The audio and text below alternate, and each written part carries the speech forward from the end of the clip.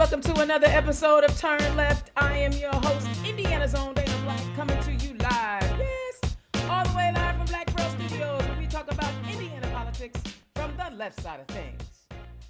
You know what? I am really pretty much completely over the Republicans in our General Assembly. I just don't know what else to say. But before I get started on my rant tonight, how about our president? He got it in. You know, he brought the funk. You know, he brought some fire. They wasn't ready for him. He was like, yo, we got to secure our borders. Can't talk about that one, Republicans. Yo, we want to fund the police. We don't want to defund the police. You can't talk about that one. He hit him straight in the head, in the eyeballs, gave him a couple 1-2s.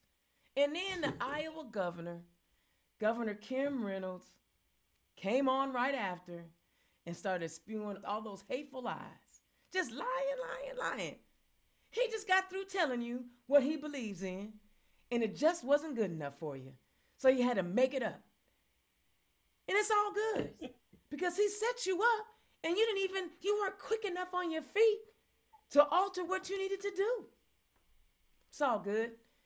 Your lies are coming back on you. But he killed it. The president, he's human. He showed you that he's human. Happy birthday, buddy. I loved it. I was like, yo, I want a president to wish me happy birthday like that. I was feeling some kind of way. But he also talked about Ukraine, and he put the gauntlet down. He's coming for their yachts, coming for their money. He told them, we coming for your money. Keep on playing.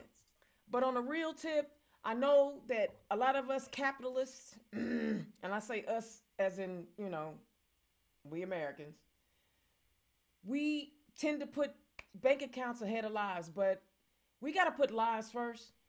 And what is happening over there in Ukraine, people are dying. There are also some Africans from Nigeria who are being mistreated, but we're not going to go there tonight. The reason why I even bring it up, because I talked about it last week. I have a dear friend, a young man who has been a stalwart in our Democratic Party, who has family over there. If you can, please, everyone, send a shout out to my friend, Nick Belayev.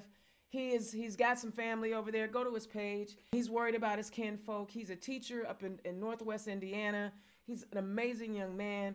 And I know that he is worrying about his kinfolk. So if y'all can, give my boy Nick a shout out. Let him know we love him and we're sending positive energy to him and his family.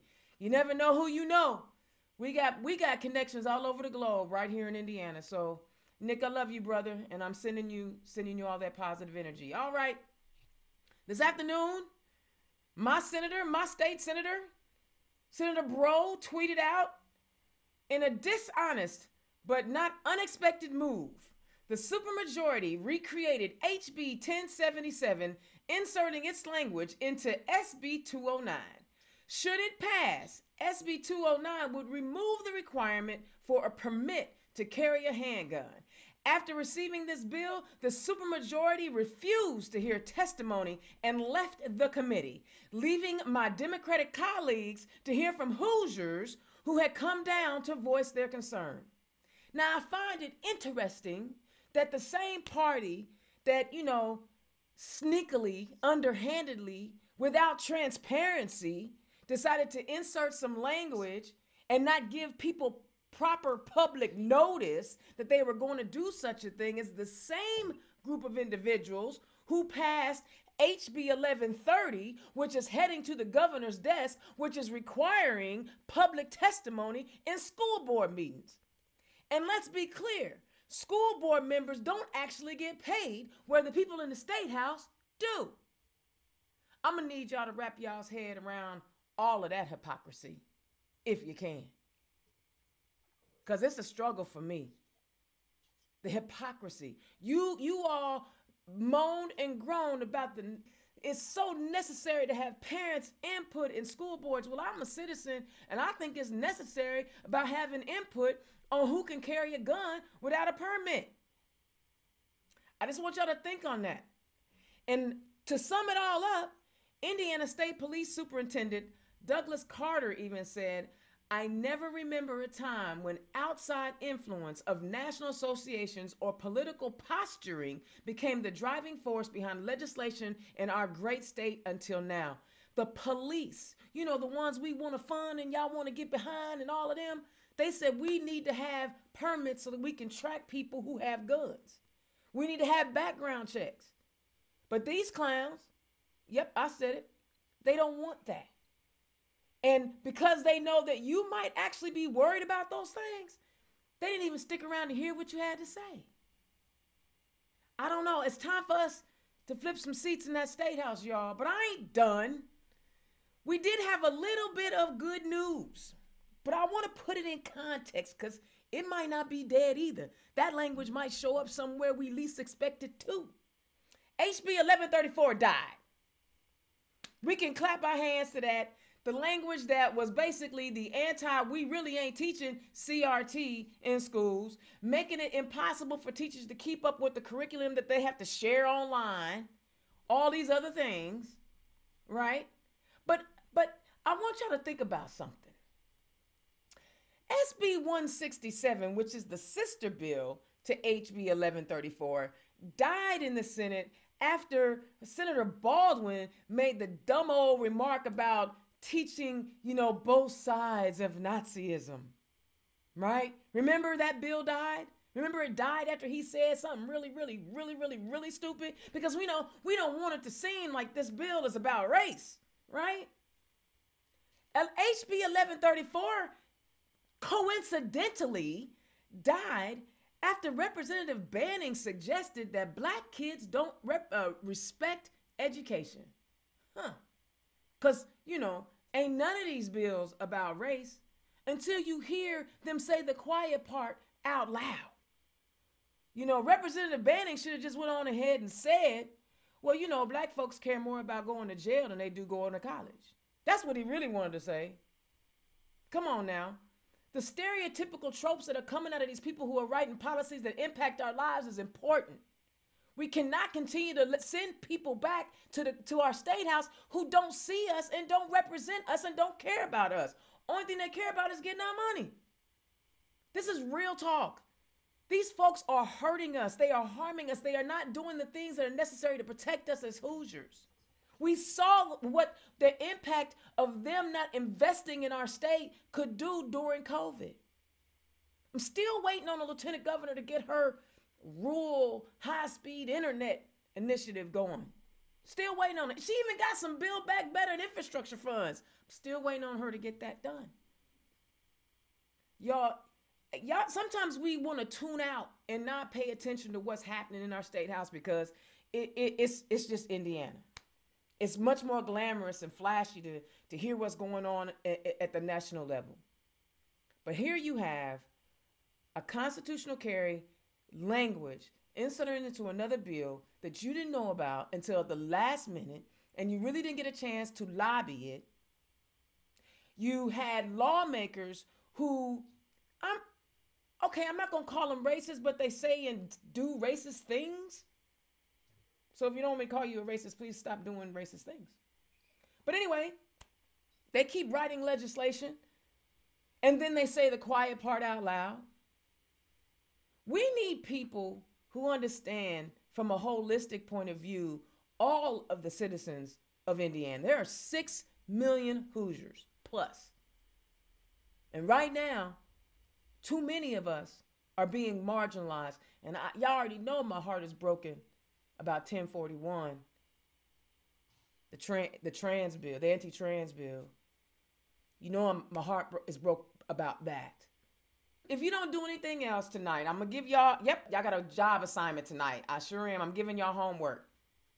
When y'all get done tonight, I need y'all to go find a candidate, be it in your neighborhood, be it in your county, be it in your district. Find somebody.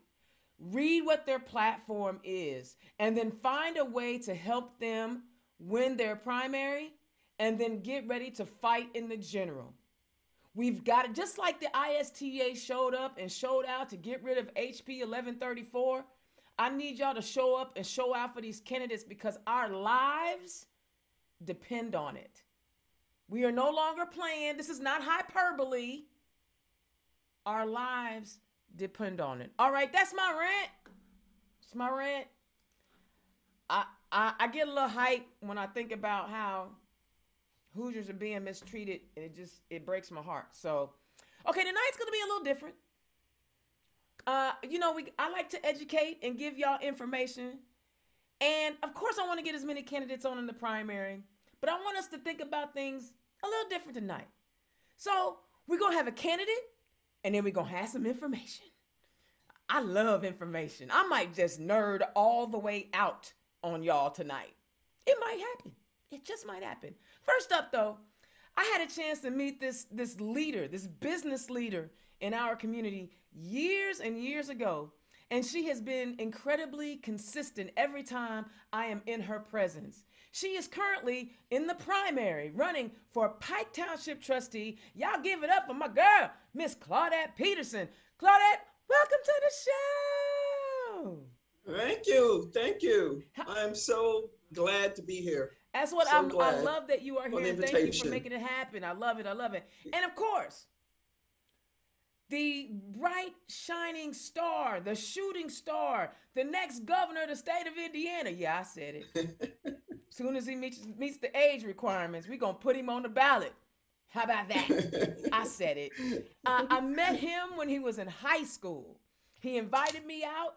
We connected, and he has been consistent as well. Keep showing up, keep working his heart out. He done helped so many campaigns, knock doors, make phone calls. Now he's a data master. Y'all give it up for my friend, my guy, my little brother, Nick Roberts. Nick, welcome back to the show. How you doing? Yeah, hey Dana, thanks. First of all, thanks for having me on. This sort of information I think is so important for people to understand the big picture of what we're fighting against in the state. But also, I just wanted to say thank you for giving a shout out to one of my best friends, Nick Belayev, who's really, he's Ukrainian and also Russian, but his family in Ukraine is suffering so much right now. And I think sort of putting a human spin on something that's going on, however many miles away is a really important way of sort of showing how important these things are. But to bring it back to Indiana, obviously we have a lot to fight against here, but I hope that, with whatever I can tell you, yes, there might be some tough truths involved, but I hope there's at least hope for everybody that we'll be able to change things for the better and that we'll be able to win some good elections this year. Excellent. So what I'm I think there's a lot of, I'm sorry. Yeah, go ahead. What No, I'm go going ahead. to do is I'm going to start with Claudette tonight because, I've been fortunate. Our trustee races are packed this year in a lot of different counties or a lot of different townships in Marion County. I am so proud of every Democrat who has put their name on the ballot because the trustee's office is the one that's the office that's helping people in need. Claudette, tell the people who you are and where you come from. Well, as you know, like you said, we met some years ago. I'm originally from New York City, was recruited from Madison Square Garden to come here and to run the security operations for the Wagner Corporation down at the convention center, the RCA Dome at the time. I've been pretty much rooted and I think pretty much accepted in this city. I love this city. Was looking for a home to come to, meaning leaving New York City to find a home, and I think I've found a home right here in Indianapolis. I've had so much success in this community. It's unbelievable sometimes. I can't, I have to pinch myself. I truly do have to. It's a great I've been place. very blessed and fortunate to be a resident here, to be a business owner, to be engaged with the community on a broad sense, not just in Pike, but throughout the city, being a Parks employee at one time, a Parks manager, and then also going on to be a township administrator for Lawrence Township. So to be able to be engaged on that level and being an outsider, meaning not born here, is just unbelievable sometimes. It really is. But due to the work that I've done in the community, not just here, but in New York City, and then coming across the opportunity to be on the Pike Legislative Board, known as the advisory board, I've gotten to experience some of the inner workings of the township business. And because of that, I've seen things that I believe need change. And as uh, Joe Madison would say, if you see something that is a problem, then you need to get involved and be a part of it to make that change happen.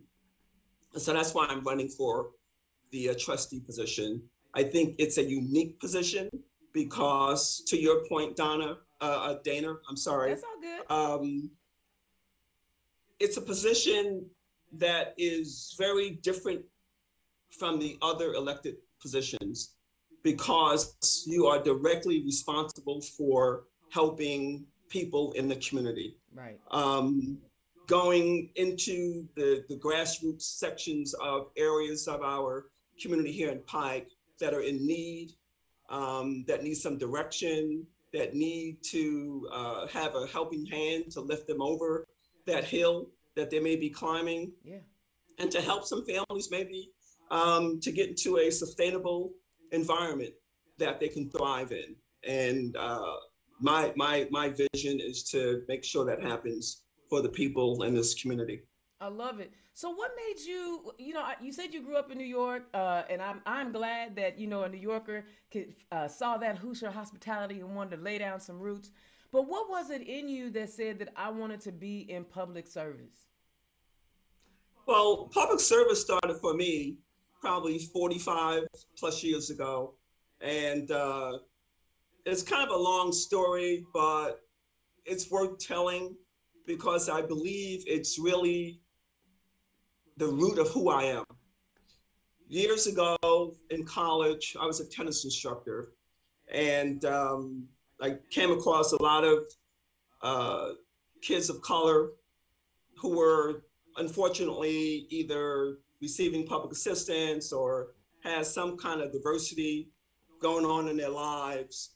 And so through that program, I've met a young kid. At the time, he might have been 12 years old. I taught him tennis. Years later, he became an individual that I was interested in. And I had the opportunity of being a part of a scholarship program. And so he was one of those individuals I selected to be my young man to receive a scholarship. And unfortunately, because of his family situation, he was unable to accept that scholarship. And so I had to move on and give that scholarship to another young man. But I tell this story because years later, while I'm working at Madison Square Garden, the Mecca. There was a voice in the crowd that kept yelling my name.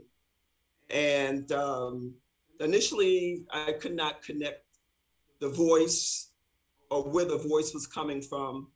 So I wound up leaving the area for a little while, returning to the area. The person just kept pursuing me by calling my name. Still couldn't connect the voice with where he or the person was in the crowd. The third time, just kept yelling. Finally, I connected with him. Didn't know who he was. He waved at me. I suggested that he come down to where I was standing. So he wound up down at the bottom of the steps, and he asked me, "Do you know who I am?" And I said, "No." And he said, "I'm Kevin Jenkins, and I'm the young man that used to teach tennis to. And I've been looking for you for years to let you know how you had impacted my life." And at that point, Dana, I just fell apart. Tears started rolling down my eyes. And at that point, I realized life is about one. If we all can just get one, we can make a difference in someone's life, in our city, in our state, in our nation. So that's where I'm coming from in reference to my public service. And I pray and hope that it's God's will that I become the next trustee of Pike Township to continue that service. Whew, that is a powerful, powerful statement. Whoa. Those are the kind, see, that's why we do turn left, because our politicians are humans and it's about service. So, It is. talk about some of the things that you've seen in Pike Township where you think once you become the trustee that you would like to put some emphasis or some focus on. Well, again, from my years of experience in public service, Parks Department, here uh, as a township administrator, I think one of the problems we have is looking at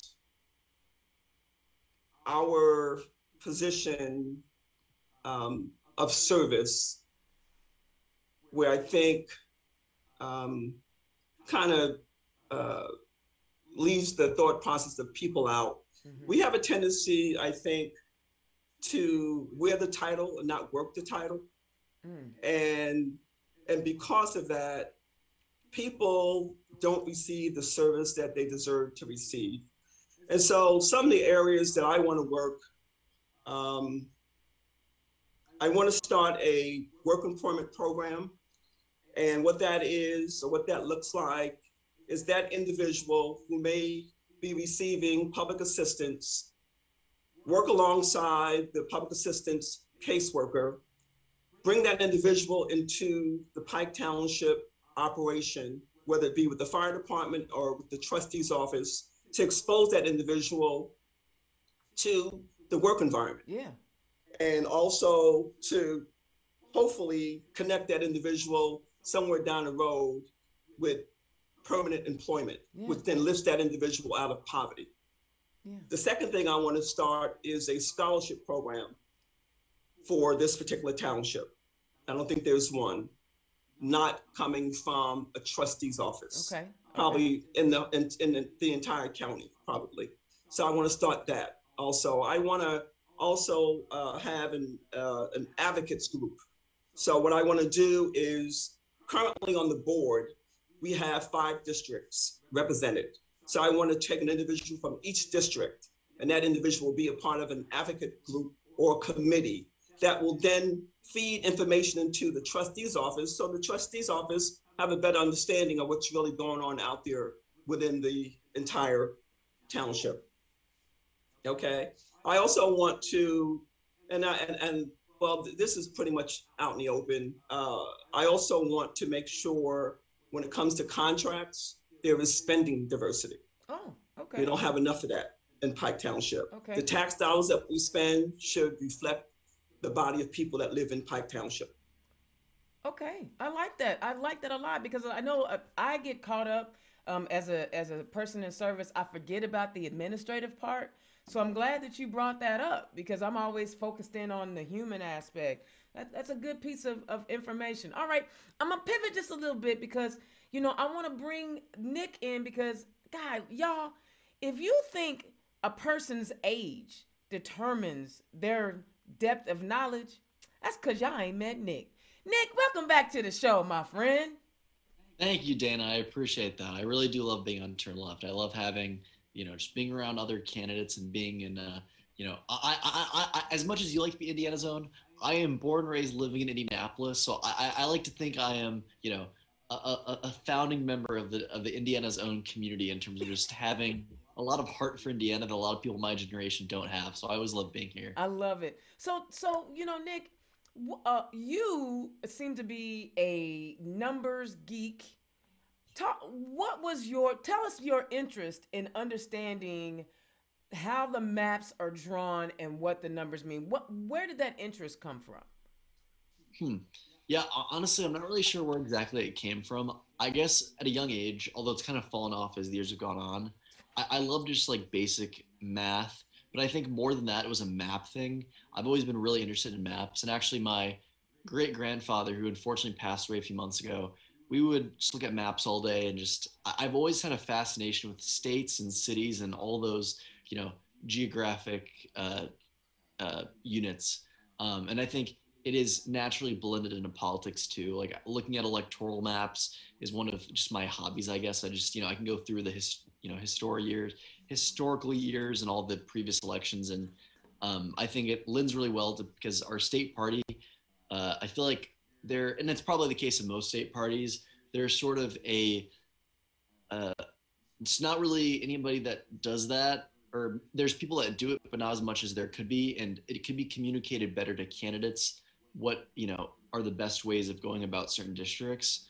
Um, so I think just sort of my natural, early interest in math and maps has been a very natural pathway towards getting interested in political mapping. And making the maps themselves isn't really that difficult. It's just a matter of getting the data and everything. And I really enjoy every layer of it. So even if it wasn't useful, I would still probably do it anyways because I think it's fun. I love it. Now, you said that you love maps, and we already know that you are a lover of politics and the political science of it all.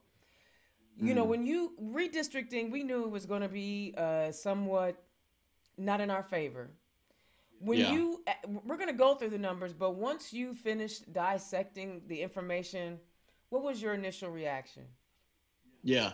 So the maps came out on different days, but I was expecting bad, and some things were not as bad as I expected, but some things were worse than I expected. Um, in particular, I would argue that the Senate map of the three, being the congressional, the Indiana Senate, and the Indiana House, the Senate map to me is by far the worst. Um, Not even for Indianapolis in particular, but because of how they split up so many communities around the state. Fort Wayne is a perfect example. The city is split in four different directions, having like a northwest district, southwest district, a southeast district, and a northeast district. And it's going to be four Republicans most likely being elected. Whereas, in any logical map, it would be a pretty easy one or two districts in the city. But, some of those districts go all the way to like Richmond, Indiana, or to like nearly Elkhart, right? So they go so far away from the city, but obviously it's to dilute the, particularly the minority population that's living in Fort Wayne, who deserves to have a district that represents their interests.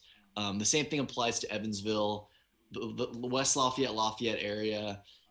There's so many of the kind of mid-sized cities around Indiana who really should have one representative in their city, who are unfortunately really not given that at all. The House map and the congressional map, sort of similar things. Fort Wayne is, for whatever reason, such an easy punching bag for them. I'm not really sure why, but they've kind of been unlucky with a lot of the different drawings of the different maps. Um, and there have been quite a few congressional map decisions that have been pretty controversial too. But I have an overall, idea. sure, go ahead. And this is just me speculating, right? Mhm. And the way that I said speculating should let you know this is about to Yeah, be yeah. something. Indianapolis, there's only so much you can do in trying to divide that community up, especially the way our neighborhoods are. Yes, there are specific areas of our city that are demographically divided up, right? But for the most part, there are a lot of our white brothers and sisters who are Democrats. Even some of our wealthier residents are Democrats. So it's kind of hard to like divvy up a specific area. So they're like, you know what? Okay, let's not mess around with that one. We'll go ahead and give them a few folk out of there. And it's kind of hard to mess with Lake County too, right? Yeah, But that's exactly right. Fort Wayne being the second largest city in our state, it's an easy punch because you'll get more noise for messing with Marion County and you will Lake County, but who really pays attention to Allen County, right? And then you have Fort Wayne in the middle of Allen County, right? I just have it's just my takeaway. They go for the low hanging fruit. Who can we divide up? And what's crazy, and you already know this, Nick, Fort Wayne has such a rich and active Hispanic community. So it's not even just black folk you got to worry about in Fort Wayne. You got Latinos. They're active. I mean, there's been a Latino out of Fort Wayne on the ballot for a position every year that I've been around. Hmm. So no, I may be wrong in that. Claudette, I'm putting you on the spot. Do you have an idea on why they may be messing up these maps? No, you ain't got to dive into that. I probably do, but I'll call you later, Dana. Exactly. Okay, Dana, so I got your. another big one about Fort Wayne too is Fort Wayne also has the biggest Burmese population outside of Myanmar in the entire world. So they have got a huge Burmese population, which has been split up into all the districts too. Yeah, don't want to give them a voice now, do we? Why would we want that to happen? Why would we actually want, taxation and representation? Why would we want that? So I've got your first slide up. And you know what, Claudette? I don't want you to feel like you're not a part of this conversation. So if you see something, if you have questions that you want to ask Nick, jump on in there. So I'm going to go ahead and go to your second slide. And it's got the two Indiana. The two congressional maps, yeah. So I would say the big change on paper that people would probably make note of was there's really only one significant change in the two maps, is that they moved, in terms of like big political ramifications, they moved Marion County, the north side of it, which I'm a resident of. They moved it from the 5th district, which was very competitive in 2020, and they moved it down to the 7th district. So they went from Victoria Sparks to Andre Carson. This is a pretty obvious reason why they did this. The fifth district part of Marion County is a lot of wealthier areas that were traditionally a lot more Republican, that are now pretty Democratic, and they were making the district very competitive. So now they just moved those down to the 7th, and unfortunately it's leaving the 5th district a lot less competitive now than it was 2 years ago. I will say there are a few good candidates running in that race, in particular my friend Matt Hall. I think he's a veteran, obviously. He's just gonna be a really strong candidate. But I think it'll be a lot tougher to win now than people were hoping it would be. But overall, the congressional districts really have not changed significantly. Well, but that 6 and 9 changed pretty good down there. They did. I would argue that they changed a good amount, but the political ramifications is not really going to be anything. They swapped some turf, and that was, I think, a byproduct of having to move the 5th round, is they had to add things. They had to add things to the 6th, so it moved everything around. But I wouldn't argue that it's going to change anything really. Unfortunately, the 6th and 9th are still very tough districts.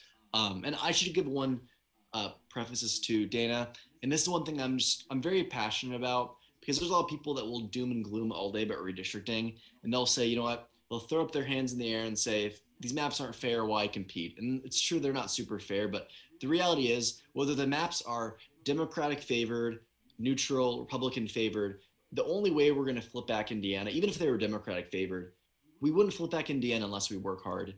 And whether we, regardless of the circumstances, if you're wanting to donate to a campaign, but you're not going to do it because it's gerrymandered, don't make that your reason. Exactly. If you're going to volunteer for a campaign, do it anyways. If you're going to knock doors for a camp, like regardless of your reason, these should be a reason to fight more, not less. And it bothers me how so many people give it like it's some excuse as to why they just want to, again, throw up their hands and do nothing.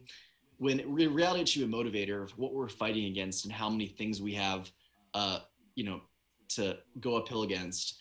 So I really think that, yes, it's discouraging a little bit. But another thing, Dan, and this is another point I don't see being brought up enough, is redistricting is fluid, A perfect example of that is House District 88, which you ran for in 2016. I worked on the campaign for in 2018 against Brian Bosma, who was the Speaker of the House. In 2012, when that district was drawn, it was one of the most Republican districts in Indiana. And the same case can be made for a lot of other districts around Hamilton County and the north side of Indianapolis. But those districts moved so much over the course of 10 years. I mean, it eventually got to the point where it was a 10-point race. And the same thing happens for a lot of other districts too. JD Ford's the same way. Nobody thought that district would flip because it had so much Republican area, but JD Ford worked hard and he did it. So when we're talking about these things, long-term or short-term, yes, it's going to be tough for these candidates, but long-term, there's always potential to grow in these areas. And I really do not think it's a death sentence for our party at all. And in fact, it should be a motivator to really get a lot of things done. And hopefully by the end of the decade, we'll make a lot more progress on these maps. And I want to piggyback off of what you just said there. Yes, work for those districts. Those districts can flip. They can do a lot of different squirrely things. But just as important, if you get the turnout in those districts, that's going to help our statewide candidates. Exactly. So we know, listen, some of these counties have 8,000 people, right? Marion County has almost 1 million people, and about 600,000 of those are registered voters. We know that we can turn Indiana blue. We just got to turn out the communities. Even if we're all packed into the same district, we can still have an impact on those statewide races. And you never know, you turn out enough of them, you might surprise some people. So the first map is your congressional district map. there's some different changes between what was drawn in 2010 and what was drawn in 2020. Did you want to say something else about that congressional map? Yeah, yeah. I have questions for Nick, and probably you because you're very knowledgeable. How much, from a standpoint, back to your point, Dana, in reference to packing, how much do we have to really re-educate folk in reference to the censors, in reference to voting? I think part of, seems to me, part of the problem is engaging the community. And we don't do enough of that on every level. And I just think if we were to educate them in whatever way, how it was Facebook, Instagram, TV, whatever the case may be, I think, we just don't look at the entire universe when it comes to making sure that we have that engagement on the level we need to have that engagement. You want to take that one, Nick? Start. Yeah, I mean, I think redistricting is by nature sort of like an insular political issue. It's not going to be a flashy issue that affects everybody's lives. But if we're able to communicate, particularly with younger generations, the impact that these policies have on a long-term scale, I think that does make a difference, And I'm not sure what exactly it will take. Obviously, a multilateral sort of marketing campaign from our party and other nonpartisan organizations to promote it on a fair way. But I think there's a lot of need for that, as you pointed out, and particularly with my generation, I think there's obviously a noticeable disconnect between that and, everybody else. Well, and I agree. Like he says, redistricting is an insulary matter. One of the things that I have always tried to do, because your question I heard when I ran 4 years ago, and the work that I did for the party when I was deputy chair was, how do we engage? Well, I felt like one of the best ways to do that was, A, show up, stop waiting for people to come to you.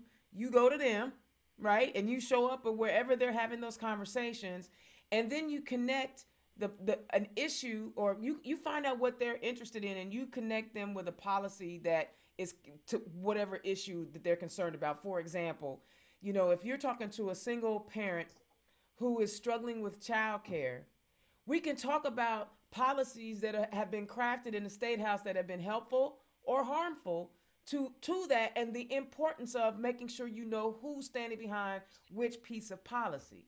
Or if you are in agro in Indiana and you're worried about, how climate change is impacting, or how industrial waste is impacting your agro business, you find out who's writing the policies that are impacting the way regulations are put down.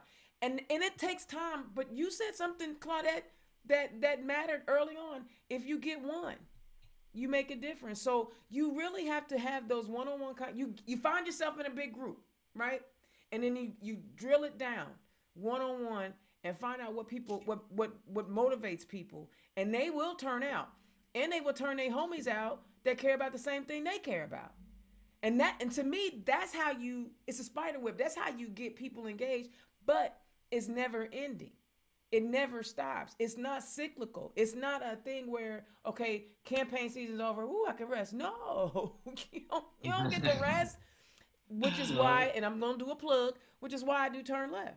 I do Turn Left all of the time. So I'm bringing you the candidates, and we're having these conversations, and it's free. And you don't have to leave. You can share it. You can, hear. So there's multiple ways to do it. But yeah, good question. Okay, yeah, and let Claudette be the host. All right, I'm going to go to map number 2 now. Okay. Yeah. Is that the this state is the Senate Indiana map? State Senate districts, old and new.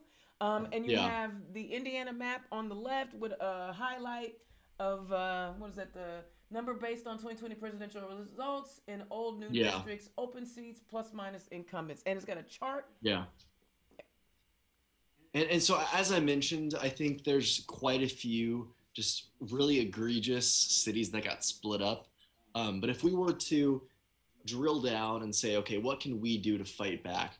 I'll highlight 4 races that I think will be very competitive. Not very competitive necessarily, but I think there's only 4 that are on paper, close to 50-50. There's going to be some that can emerge as sleeper options depending on what candidates really stand out. But 4 that I think will be really interesting is District 1 and District 4, which are pretty similar.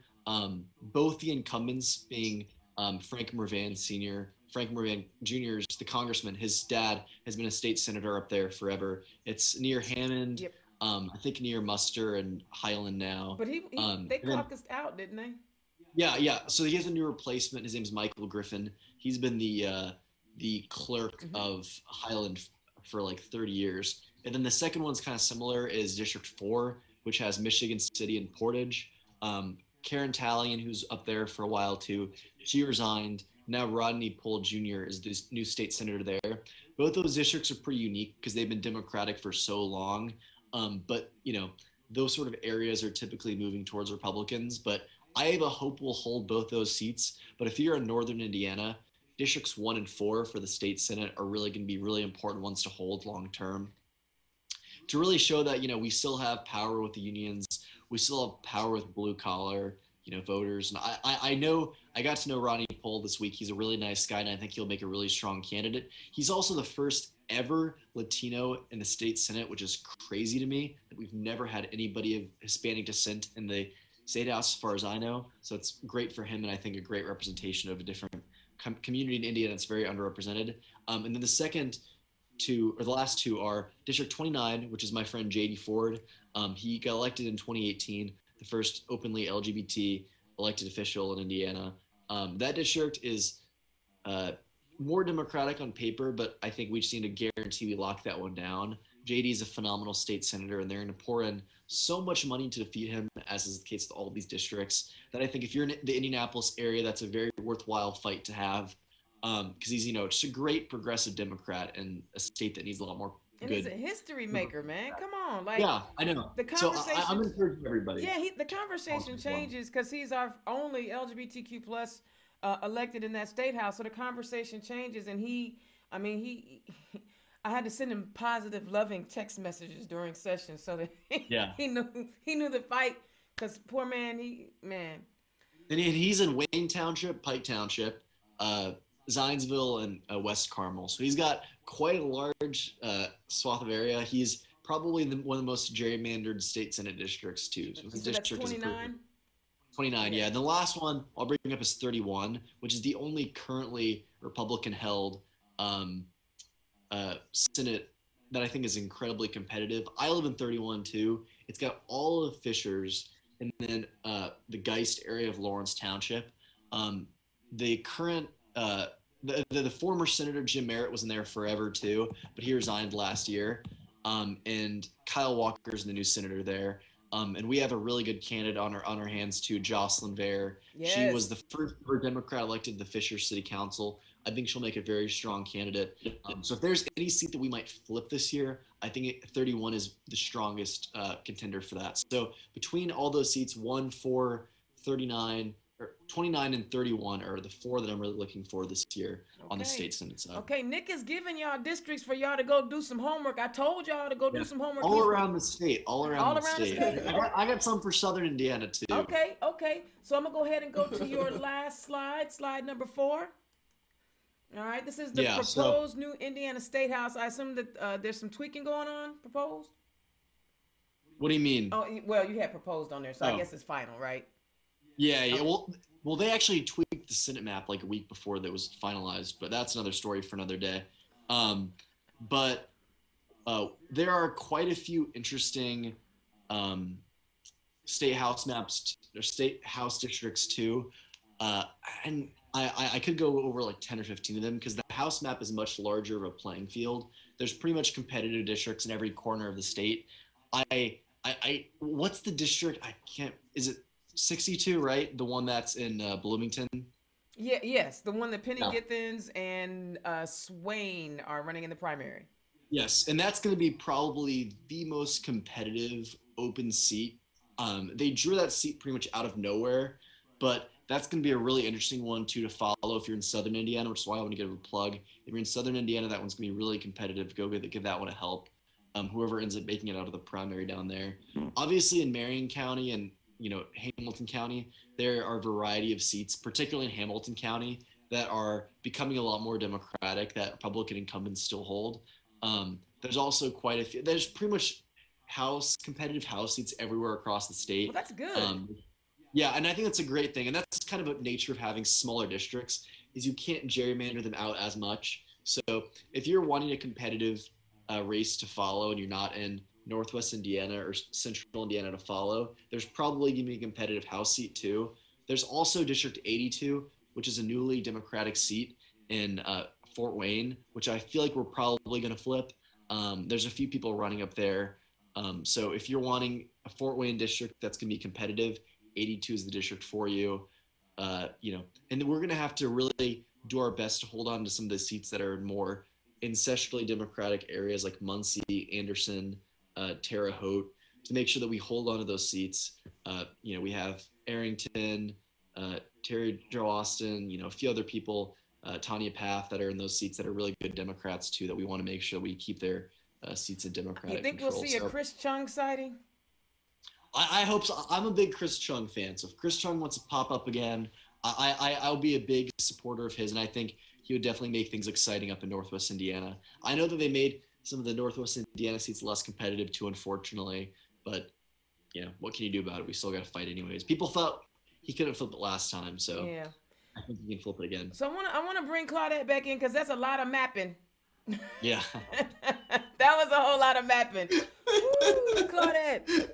Woo, come on, because I want to. You know what? First of all, Nick, keep doing what you do. And I know that there are campaigns out there that are looking to hire some young talent to help them understand their win numbers and how to, get to the right people. You can hire Nick because he's worth the money. I understand that you need volunteers, but for that skill set, you can throw some coins in his pocket. All right. So Claudette, speaking of coins, we saw in the State House this past week where they are raising the requirements on SNAP benefits. They make it seem like people don't want to work. Now, mind you, unemployment is down to hardly nothing, right?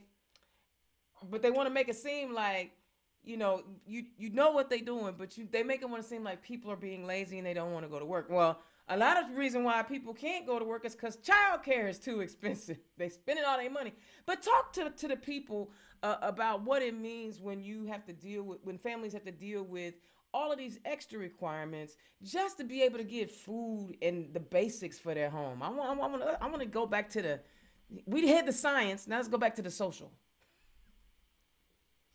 Well, listen, I'm going to share some personal stuff with you.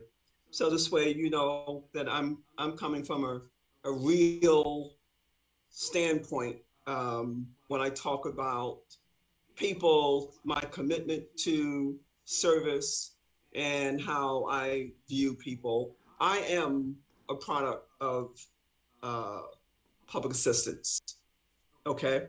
And I saw how my mom struggled to raise us and did her best. She was a woman that was born during the Depression, and so she had to come out of school at grade 4 to help her parents.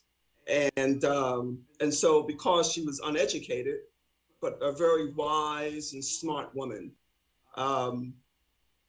she had to, we had to live off of public assistance. And so to have that kind of,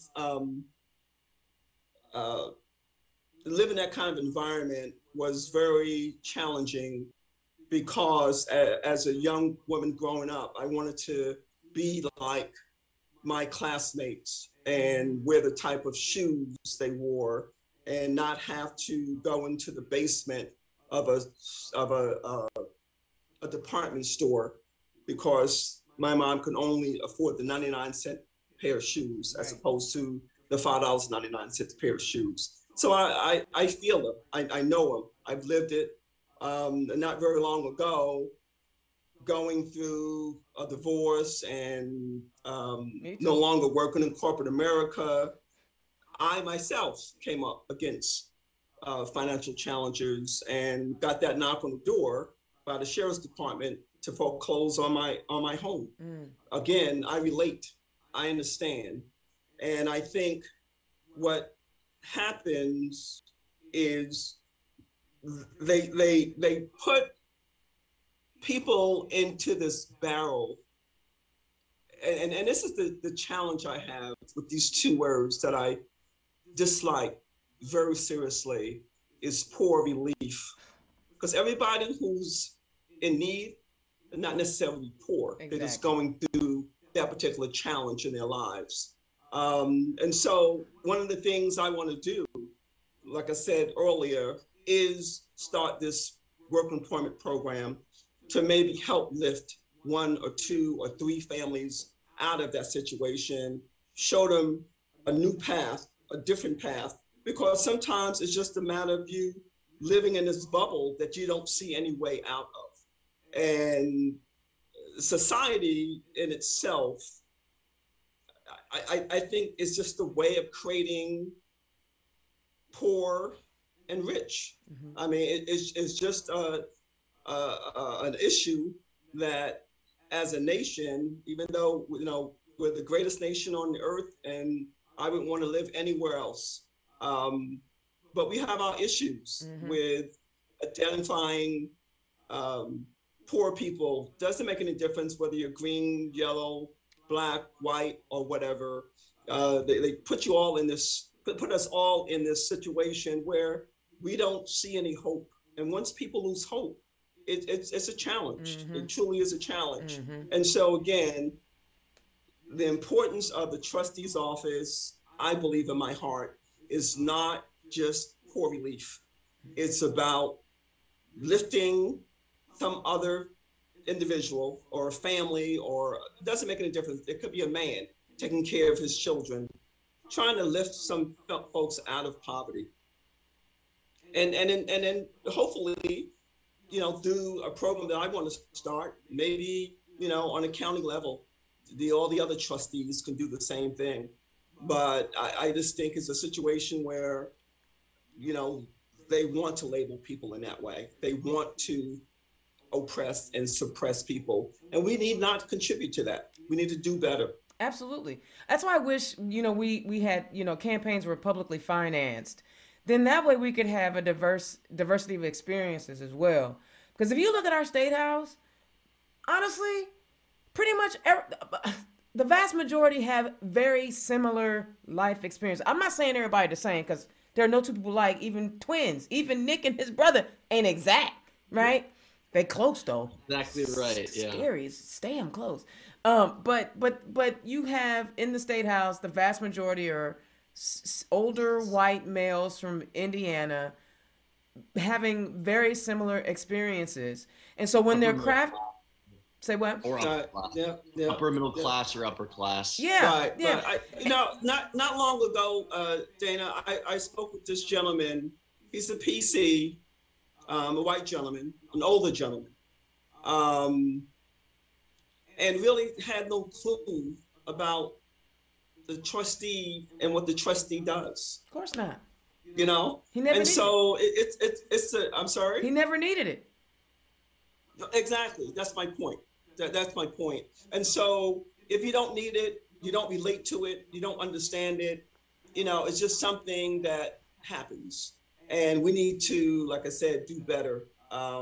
We need to get, I think, and again, if God wills for me to be the trustee, I want to be able to work with my senator and my representative to talk truly about the program that I want to start. I worked the program for many years in New York City. It exists to this day. And along with that program, as far as the public assistance is concerned, the individuals that work in the park system today, the transportation system in New York today, public assistants take care of their child care. Wow. it's paid for by the program.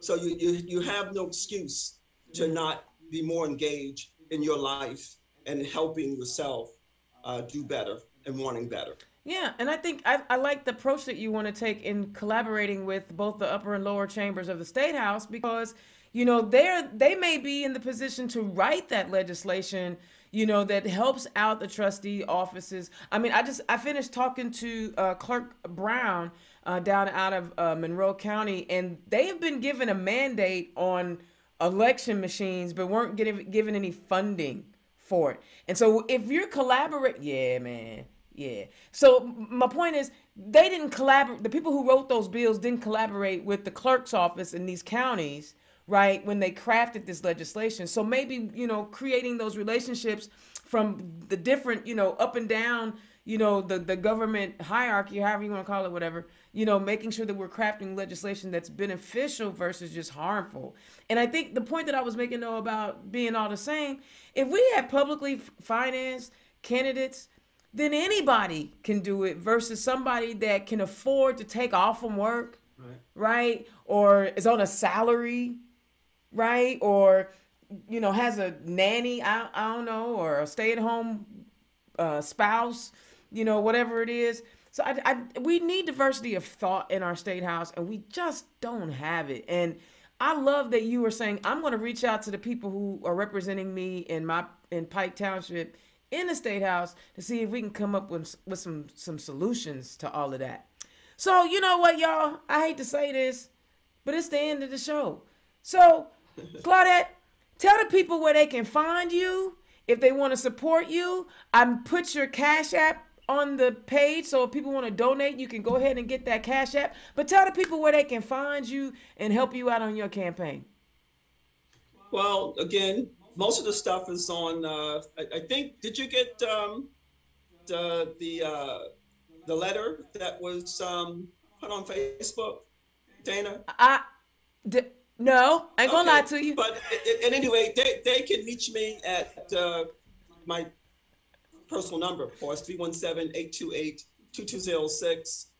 If you want to donate, my Cash App is $Peterson for Pike.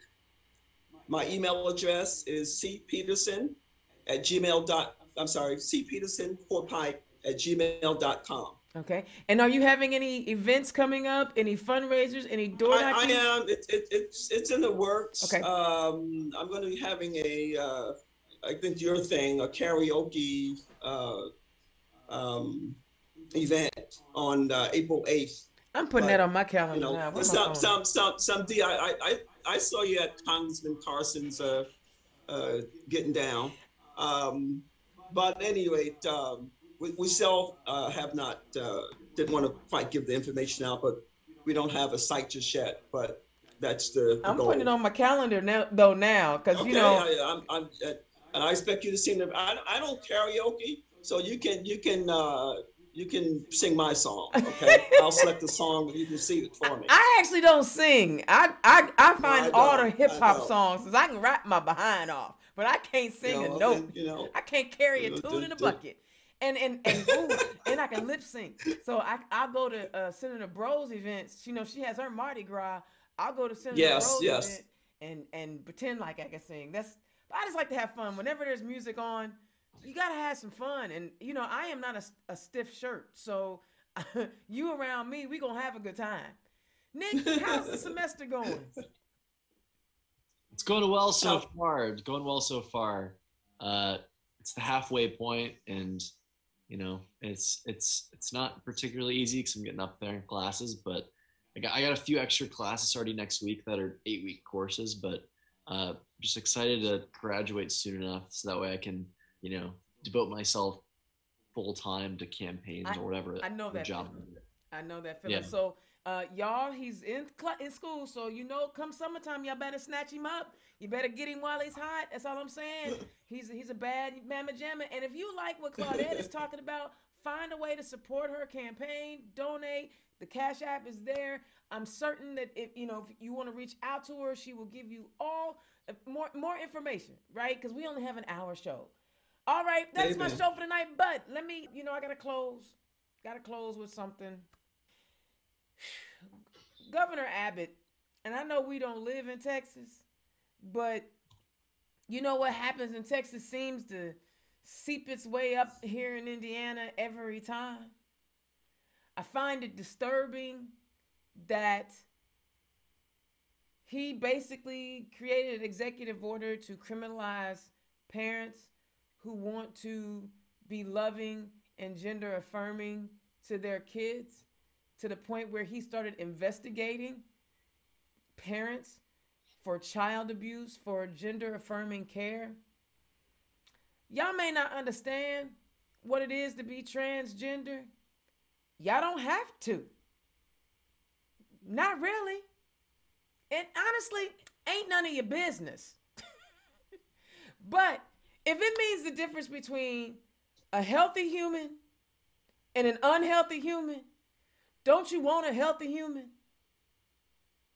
You don't have to like what they do. You don't have to like who they are, but you do need to get out their business. If they have parents who have made the decision to provide gender affirming care, health care to their child, shame on you for trying to criminalize their love. I just had to throw that out there because, again, I don't understand why people got to get all up in other people's business. I mean, my goodness. You gonna go prosecute somebody for loving their child? You a sad human, and I hope Beto O'Rourke beats his behind. All right, Indiana's own Dana Black. Yo, I got 2 more candidates coming on next week. Make sure you tune in to all my candidates. Do you need online presence? Do you need somebody to come and shoot a video that is a reasonable price?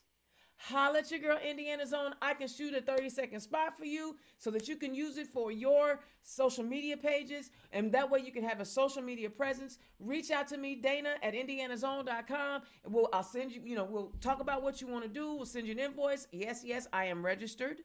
I am a real business. Because, people be asking. All right, so if you want somebody to do something for you, get some videos out, holla at your girl. I can make it happen. All right, I'm Indiana's own Dana Black. Turn left. I'll holla at y'all next week. Peace. Turn Left is the property of Black Pearl IT Solutions. Executive producer, Indiana's own Dana Black. Music by www.bensound.com.